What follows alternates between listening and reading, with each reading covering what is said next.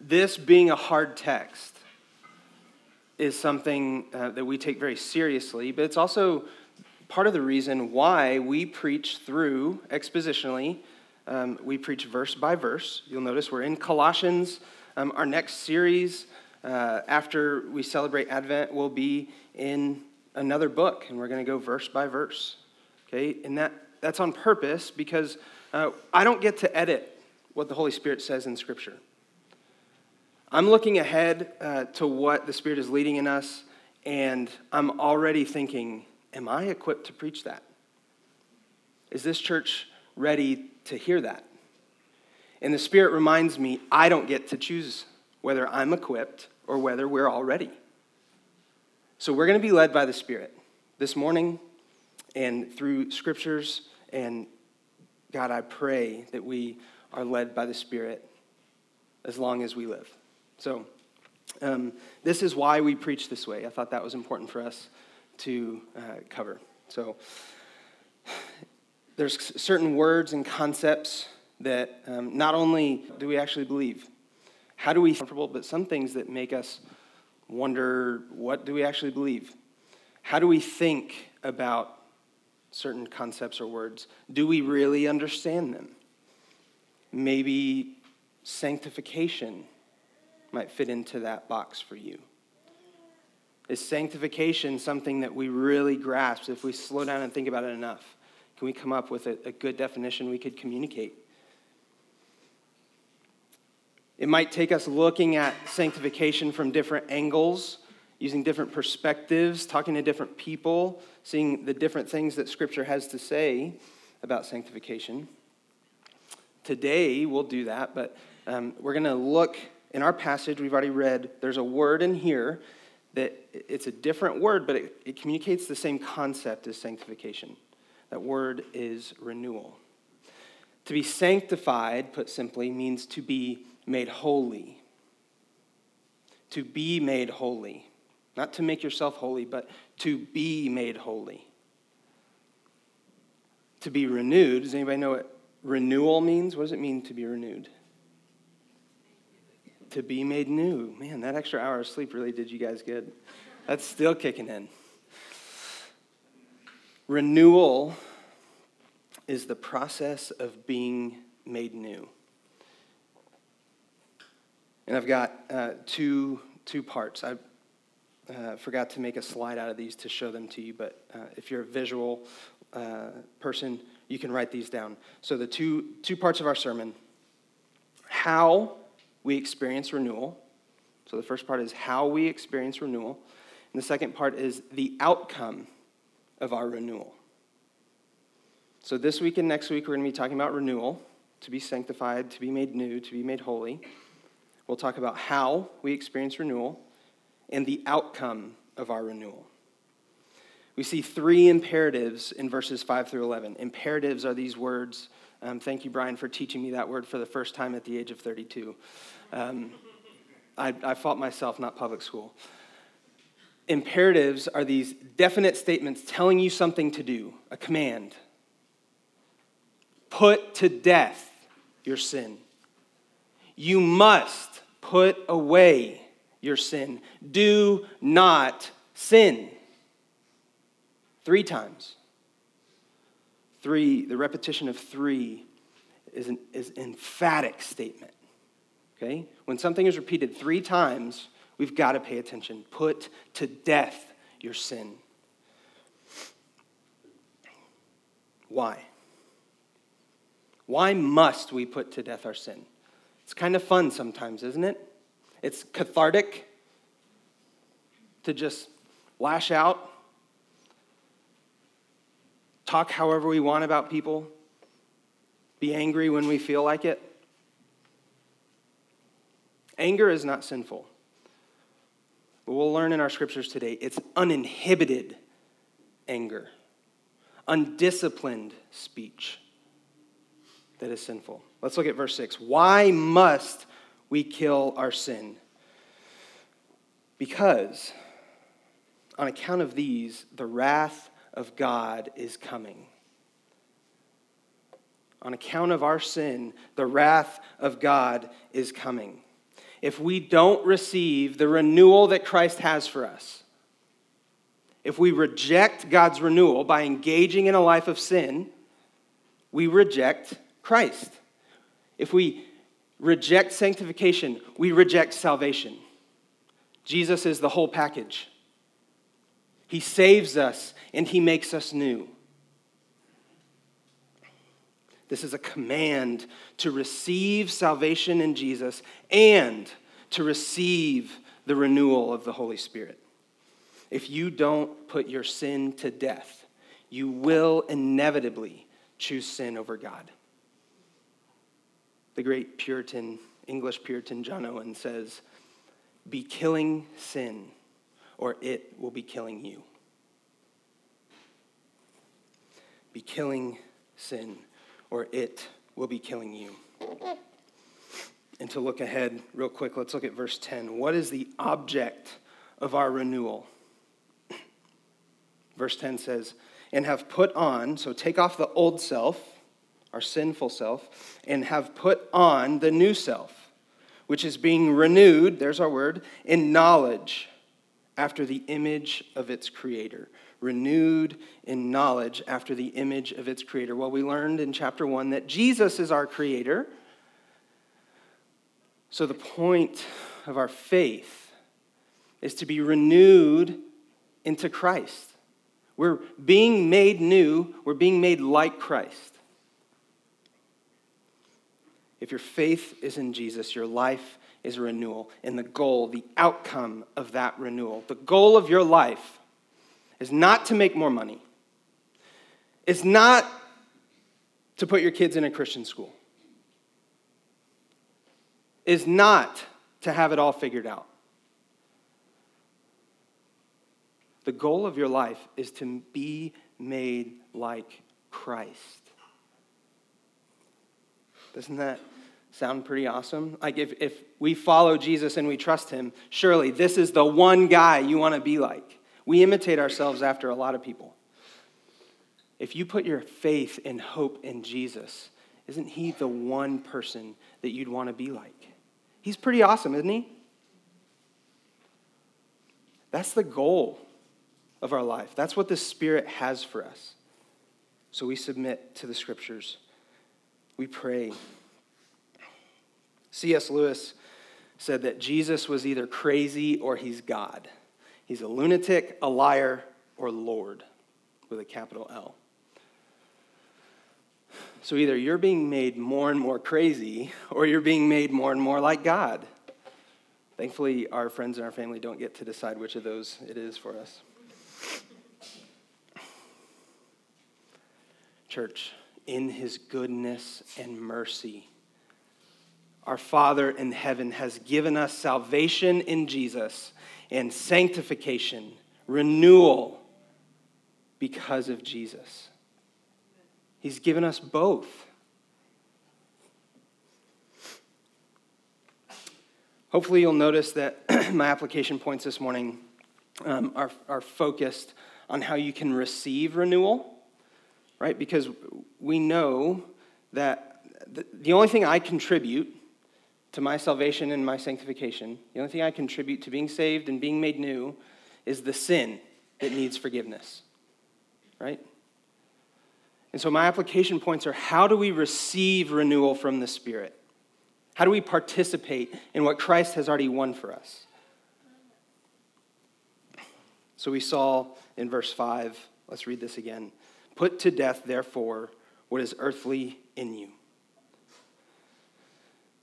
Put to death, therefore. Did you guys see that word again? You want me to make that same joke that we made like 3 weeks in a row? Paul uses therefore a lot on purpose. And so I don't want you to move past it. We don't want you just to read the word therefore and be like, yeah, I don't know what that said, but whatever. I'm moving on. Paul's building an argument. Therefore is there on purpose. It's pointing back to verse 3. Put your sin to death because you've died to your sin and your life is hidden with Christ. Put your sin to death because you've already died to your sin. You have life. be killing sin, or it will be killing you. John 6:63, Jesus himself tells us that we don't contribute anything but the sin that needs forgiveness. He says, the Spirit is the one who gives life. The flesh is no help at all. This is why we put the flesh to death. We put to death what is earthly in you. 1 Thessalonians 4, verses 3 through 8. If you pick up your Bible, if you're in Colossians 3, turn the page.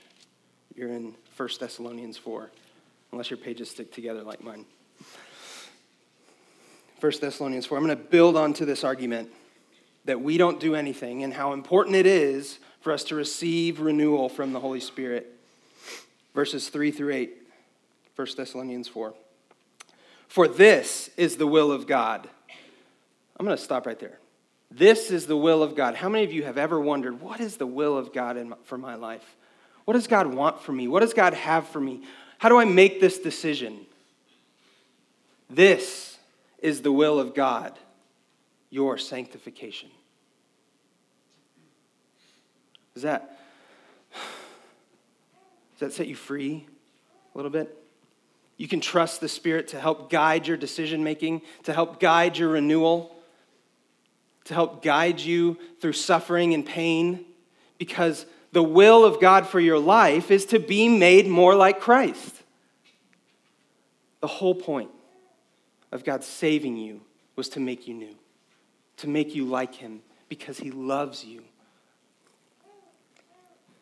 Verse 3, for this is the will of God, your sanctification, that you abstain from sexual immorality, that each one of you know how to control his own body in holiness and honor, not in the passion of lust like the Gentiles who do not know God, that no one transgress and wrong his brother in this matter, because the Lord is an avenger in all these things. As we told you beforehand and solemnly warned you, this is serious. For God has not called us for impurity, but in holiness. Therefore, whoever disregards this disregards not man, but God, who gives his Holy Spirit to you to sanctify you. What this is saying is that if we reject renewal, we reject God. If we continue to engage in a life of sin, then we will die without the salvation of Christ. This is hard for us to hear, but it's necessary. We have to take sin seriously. There's two obstacles to our renewal. One of them is taking sin so seriously that we don't see sin in our own lives, we only see sin in other people's lives. And that's really not taking sin seriously. That's prideful. So we have to be able to see sin in us first, right? Christ says, if you're going to pull the speck out of your brother's eye, first take the log out of your own. The other obstacle to our renewal is undermining sin. Reading verses like this in Colossians and in 1 Thessalonians and saying, that comes on a little too strong. I don't like the way that makes me feel. It might be the Holy Spirit convicting you. We don't get to edit the Word of God. If we're still not convinced, let's go to Romans 6. Romans 6. Just a few books before Corinthians. Romans 5 is this declaration of our justification, our being made right before the Father. Okay? Because of Jesus, our sin is dealt with, and we stand before the Father blameless. That's what Christ has won for us. And we're told in chapter 5 that this is a gift of grace, meaning you've done nothing to earn it. That also means you can't do anything to keep it, but you can't do anything to lose it. Justification is a gift of grace, God's mercy towards you, that he freely gives for you to receive. So knowing that we are made right with God, let's read Romans 6, 1 through 4. We are made right with God. What shall we say then? Are we to continue in sin that grace may abound? Sometimes we hope so. By no means. How can we who died to sin still live in it? Do you not know that all of us who have been baptized into Jesus Christ were baptized into his death? We were buried, therefore, with him by baptism into death, in order that just as Christ was raised from the dead by the glory of the Father, we too might walk in newness of life. Dead to sin, raised to newness of life in Christ. Doesn't this ring of Colossians 3, 1 through 4, the message last week? See, Scripture corroborates with itself. Does not contradict itself. So what must we put to death? Let's read verse 5 again entirely. Put to death, therefore, what is earthly in you: sexual immorality, impurity, passion, evil desire, and covetousness, which is idolatry. Sexual immorality, impurity, evil desire, passion. This is what it sounds like. It's pretty straightforward. Uninhibited desire. Undisciplined pursuit. Including any sexual activity outside of the bounds of biblical marriage. Doesn't matter the orientation of the sinner. Scripture is clear. We all sin in this way. Paul's not calling any one person or any one people group out. He's saying everyone. The Spirit is instructing everyone to subscribe to a biblical sexual ethic.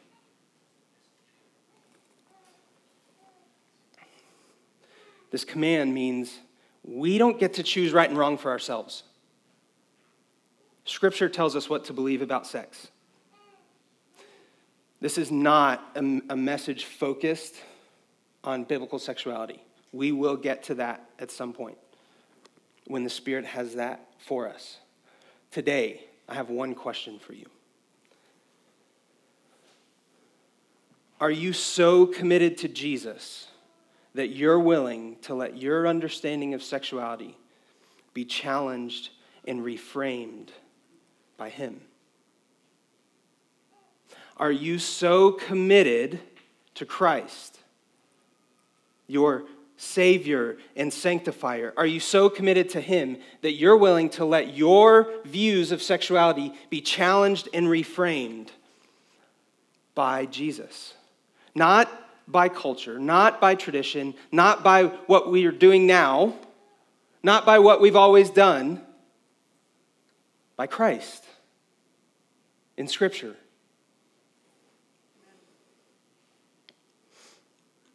Covetousness, a word that we're more familiar with, same meaning, greed.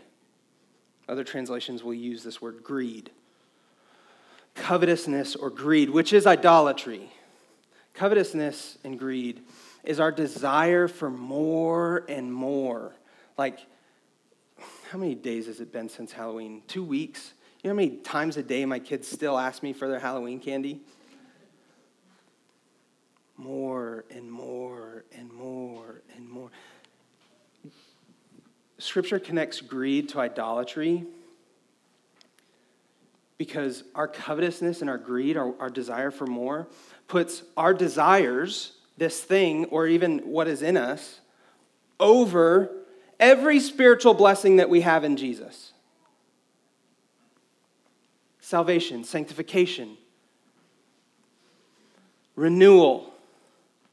We have that in Christ. It's sealed for us in the Holy Spirit. In the resurrection of Jesus, the Holy Spirit is given to his church. We have everything we need. The Lord is my shepherd. I have everything I need. This is why greed and covetousness is idolatry, because we're putting that on a lower shelf just so that we can have more food, money, work, sex, knowledge, esteem, recognition. Our desire for more and more must be put to death because it gets in the way of every spiritual blessing that we have in Christ.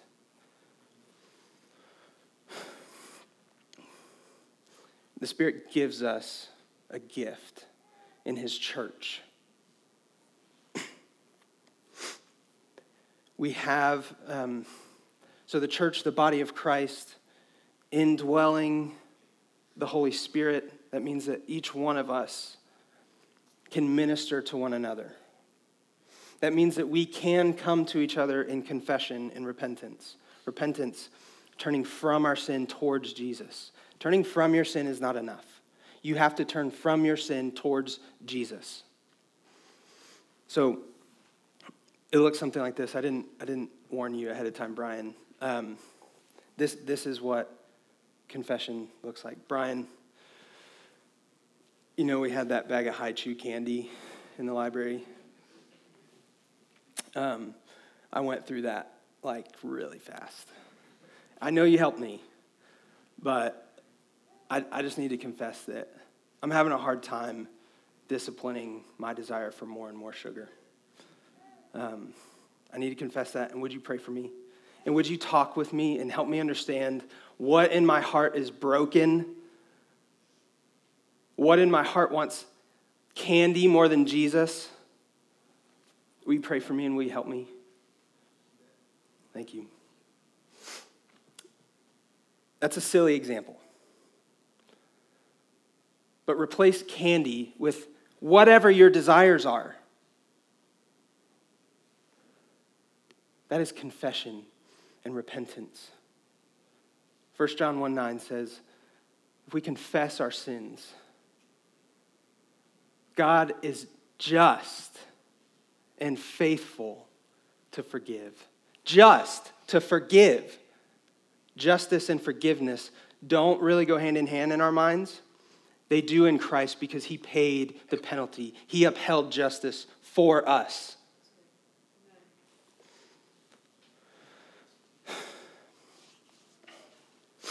Okay, let's read verse 6.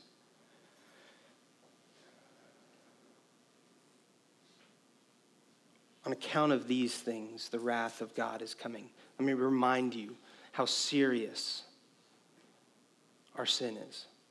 Idolatry.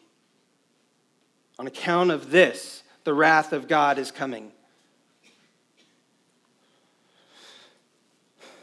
Okay, believe it or not, the next sin, verses 8 and 9, our speech, our aggression is often even more, it can be more hard, more difficult for us to recognize because the nature of the sin of anger in itself is not sinful, it's uninhibited. When it gets to this point of undisciplined anger, unrighteous anger, uninhibited speech, verbal abuse, when it gets to this point, we're so sunk into our prideful selves that we don't have the humility to see sin in our lives, to confess often. When I'm too harsh with my kids, I need my wife to point that out in me. And I beg the Spirit for humility that I would listen and obey. So let's read verses 8 and 9. With that in mind, and let the Scriptures read you. We don't get to apply our agendas here. Let the Scriptures read you. Verses 8 and 9. But now you must put them all away. Not just like stick them in the junk drawer. Put them away, like cast them out. Now you must put them all away. Anger, wrath, malice, slander, and obscene talk from your mouth. Do not lie to one another, seeing that you have put off the old self with his practices. Anger, wrath, malice. This is how we respond when our greediness is interrupted. when we don't get what we want. Think about it. When are you most angry? When do you most have the desire to hurt somebody? Because we do, right? I played golf in high school. This is another silly example, but I was on the golf team. I remember I was a junior, and I went to this tournament in Abilene, and I played so poorly. I was playing well. I was number 6 on a team of 10. Just saying. It's not that impressive. I played so poorly. My expectations were not met. When I got home, I wanted nothing more than to smash all of my clubs on a tree, break them all in half, and just be done with it. Thankfully, the hour-and-a-half drive home back to San Angelo cooled me down, and I didn't have to quit or buy new clubs. But it's that kind of uninhibited anger that we're talking about here.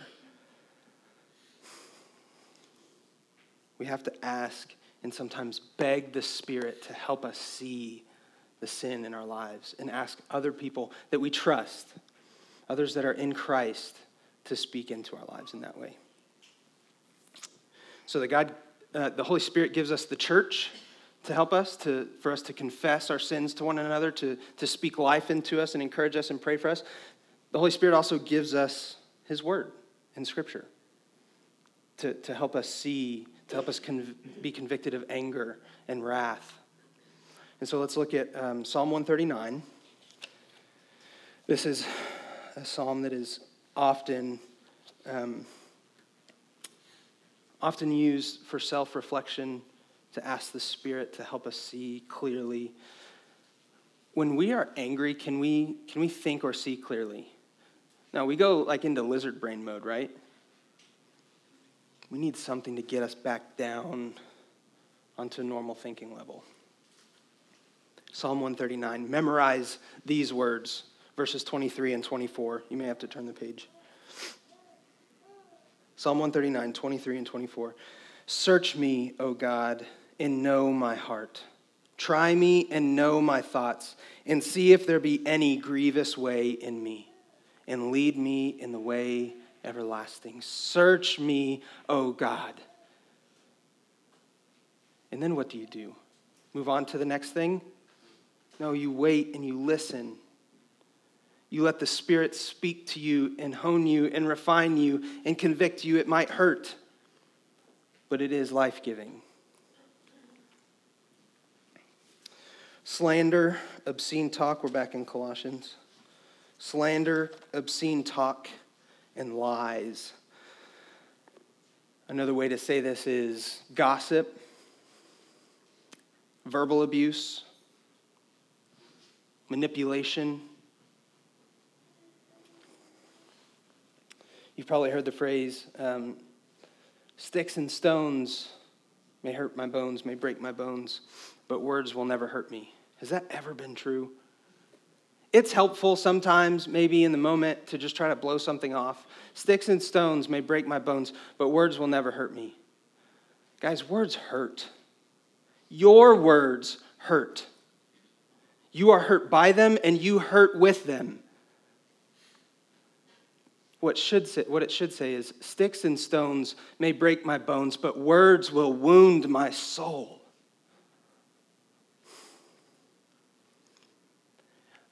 I take this so seriously because as a church, we are in a very vulnerable and tender season.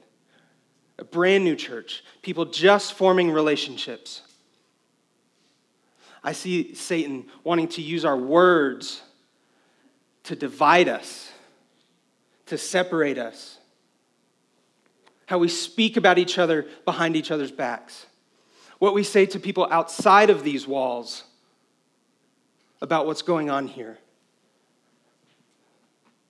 Whose side are we on?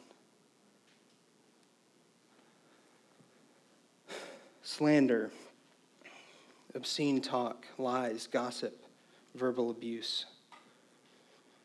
Spiritual warfare, it's happening.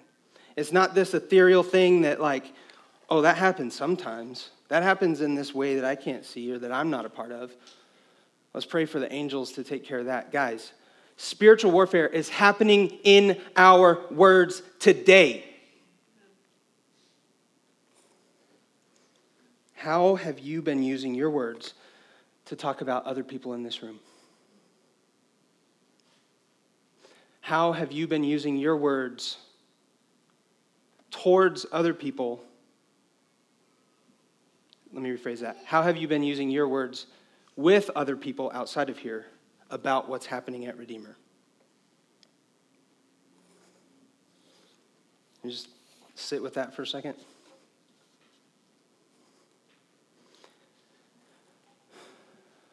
Verbal abuse, gossip, slander has no place in the kingdom of God. Not in heaven, not in Christ's body, the church, which means not at Redeemer. Not in this room, not with these people. I refuse to sit back and ignore what the scripture has to say for us because I care so much about our love for one another, our unity together. I will not ignore this. I will not speak lightly of gossip and slander and verbal abuse. It does not matter who you're with.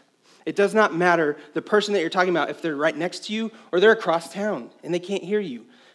Satan will use your words to create a hard heart in you and to destroy the heart of the other person. Whose side are you on? Are you working with God to build his church, or are you working against him to tear it down?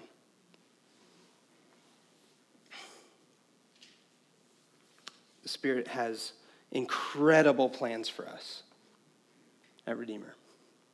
We want to share with you the 6-month vision. Just 6 months. That's all we can see ahead enough of. And we've got amazing things planned. The Spirit has given us incredible things for the next 6 months. Guys, God is not mediocre. He plans to do great, amazing, incredible things that only he can take credit for, right? Are we working with him or against him? Our words will be used by the Spirit to build the church or be used by Satan to tear it down. You need to know that. Put off the old self, that self that's died to sin. How is our old self dead to sin?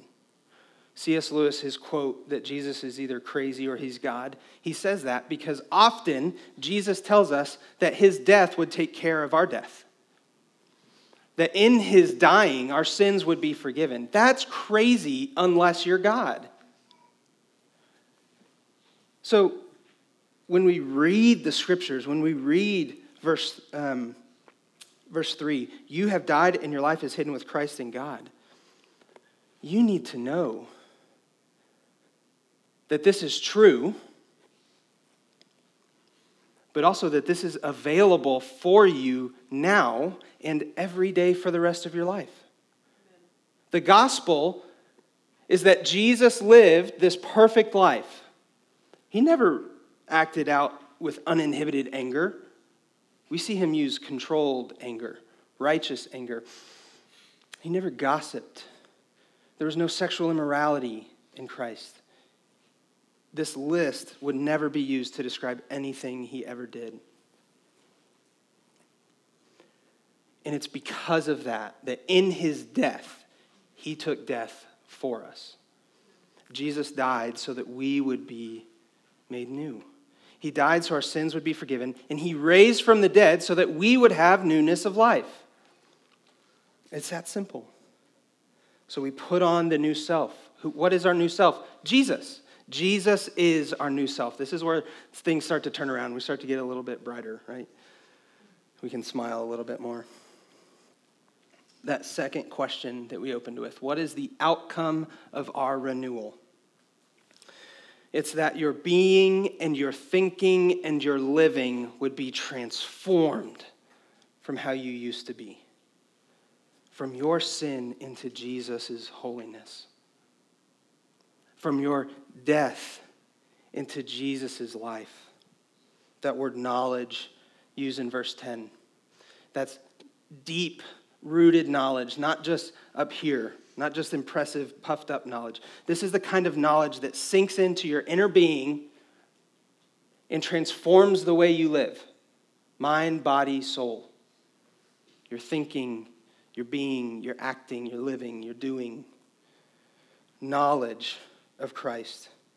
It's the kind of knowledge that Paul prayed for in chapter 1 of Colossians. It's the kind of knowledge that I've already told you. Your pastors pray for you each week. The Holy Spirit can and does make quick changes in our lives. But by and large, this work of renewal is slow. It requires a deep, patient commitment.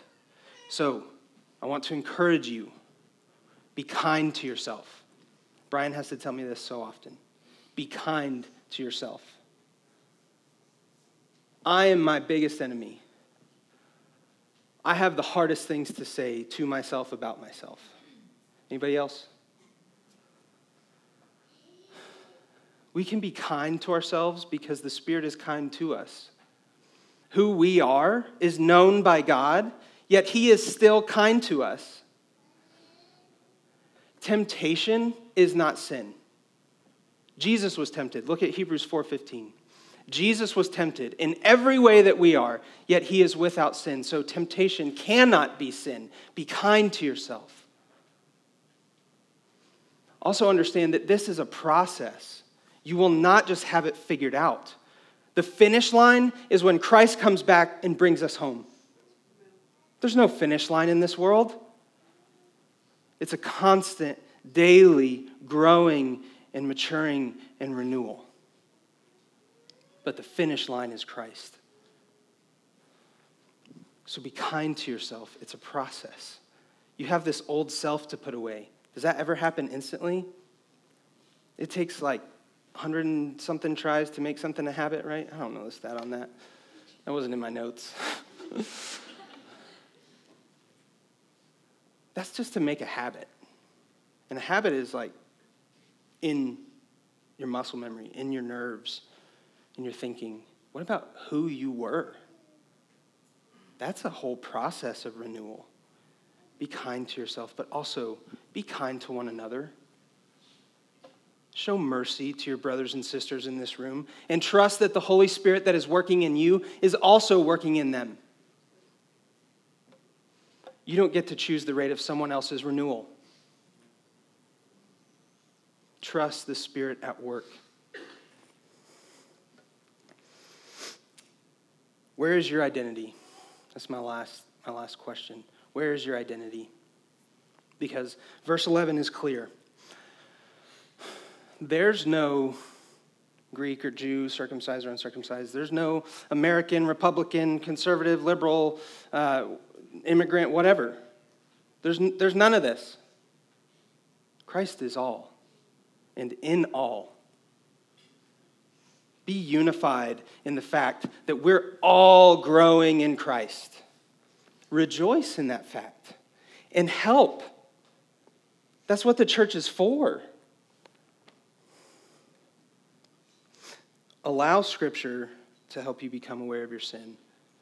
We use Psalm 139. There's so many other Psalms. We have the whole counsel of God's Word for this. Allow people who are also in Christ, allow the church to speak life into you, to pray for you. Confess your sin to them and let them pray for you. And be willing to speak life and encouragement into one another rather than soul-wounding gossip and slander. As a part of the body of Christ, your words should be working to build His church, not tear it down. Be killing sin, or it will be killing you. As we enter into this time for communion, I want to ask that you would take this opportunity. We've got the elements on the tables in the back. We've got some over here to my left. Would you take this song? We're going to stretch this song out a little bit. Would you take this next song to ask and receive the Father's forgiveness in Christ? And this is for all of us. So if you have already put your faith in Christ, this is our life, right? Constantly recognizing our sin, turning from it and turning to Jesus, asking again for his forgiveness. But if you have not put your faith in Christ, do not let this moment pass you by. These words are spirit and truth. We have all fallen short. None of us deserve the honor and glory that we have in Christ Jesus, but it's offered to us. Mercy, grace, and forgiveness is offered to you. If you have not received Christ Jesus as your Savior this morning, would you please come talk to Brian or I? Take this next moment, take the bread and the juice, the body and the blood of Jesus broken and poured out for you. Receive Jesus. Take it, eat it, drink it. Church, be made new. Also, if this has spoken to you in such a way, if the Spirit has led you to confess to someone in this room, would you please take that moment, not let that pass you by? We need to be unified as a church. Ask forgiveness and receive forgiveness. Give forgiveness and receive forgiveness. Please remember, I love you all so much. This is brand new, so a lot of you I haven't even got the chance to meet yet. But I pray for you. Brian and I, we love you. This is a message spoken to you in love. We are eager for your maturity. We are eager to present you before Christ, holy and blameless, matured in Christ Jesus through the power of the Holy Spirit. Would you please receive that renewal? And don't rush past. Once you leave, don't go ahead and be thinking on the next sermon or be thinking about what you're going to do at work tomorrow. Let this sink in, please. I'm excited for next week because it's a lot more lighthearted than this. But I'm not going to apologize for this. Do not move past what God has for you in confession and repentance and renewal. Trust the Spirit at work in you and your brothers and sisters. Would you pray with me? Our Father in heaven, we trust you to do this work of renewal in us through the power of your Holy Spirit, by the preaching of your gospel and the reality of your gospel. That you sent your Son to us to die for our sins so that we could put sin to death and be raised to new life in Christ. What an incredible gift that is. God, would you stir our affections for you, that our love for you would be so great that we would want nothing more than to put sin to death. Would you stir our affections for your church,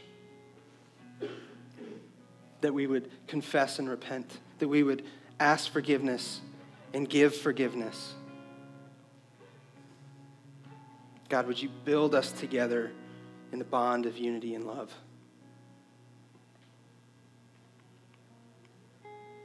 We pray these things in the name of Jesus, in the power of Jesus, and because of Jesus.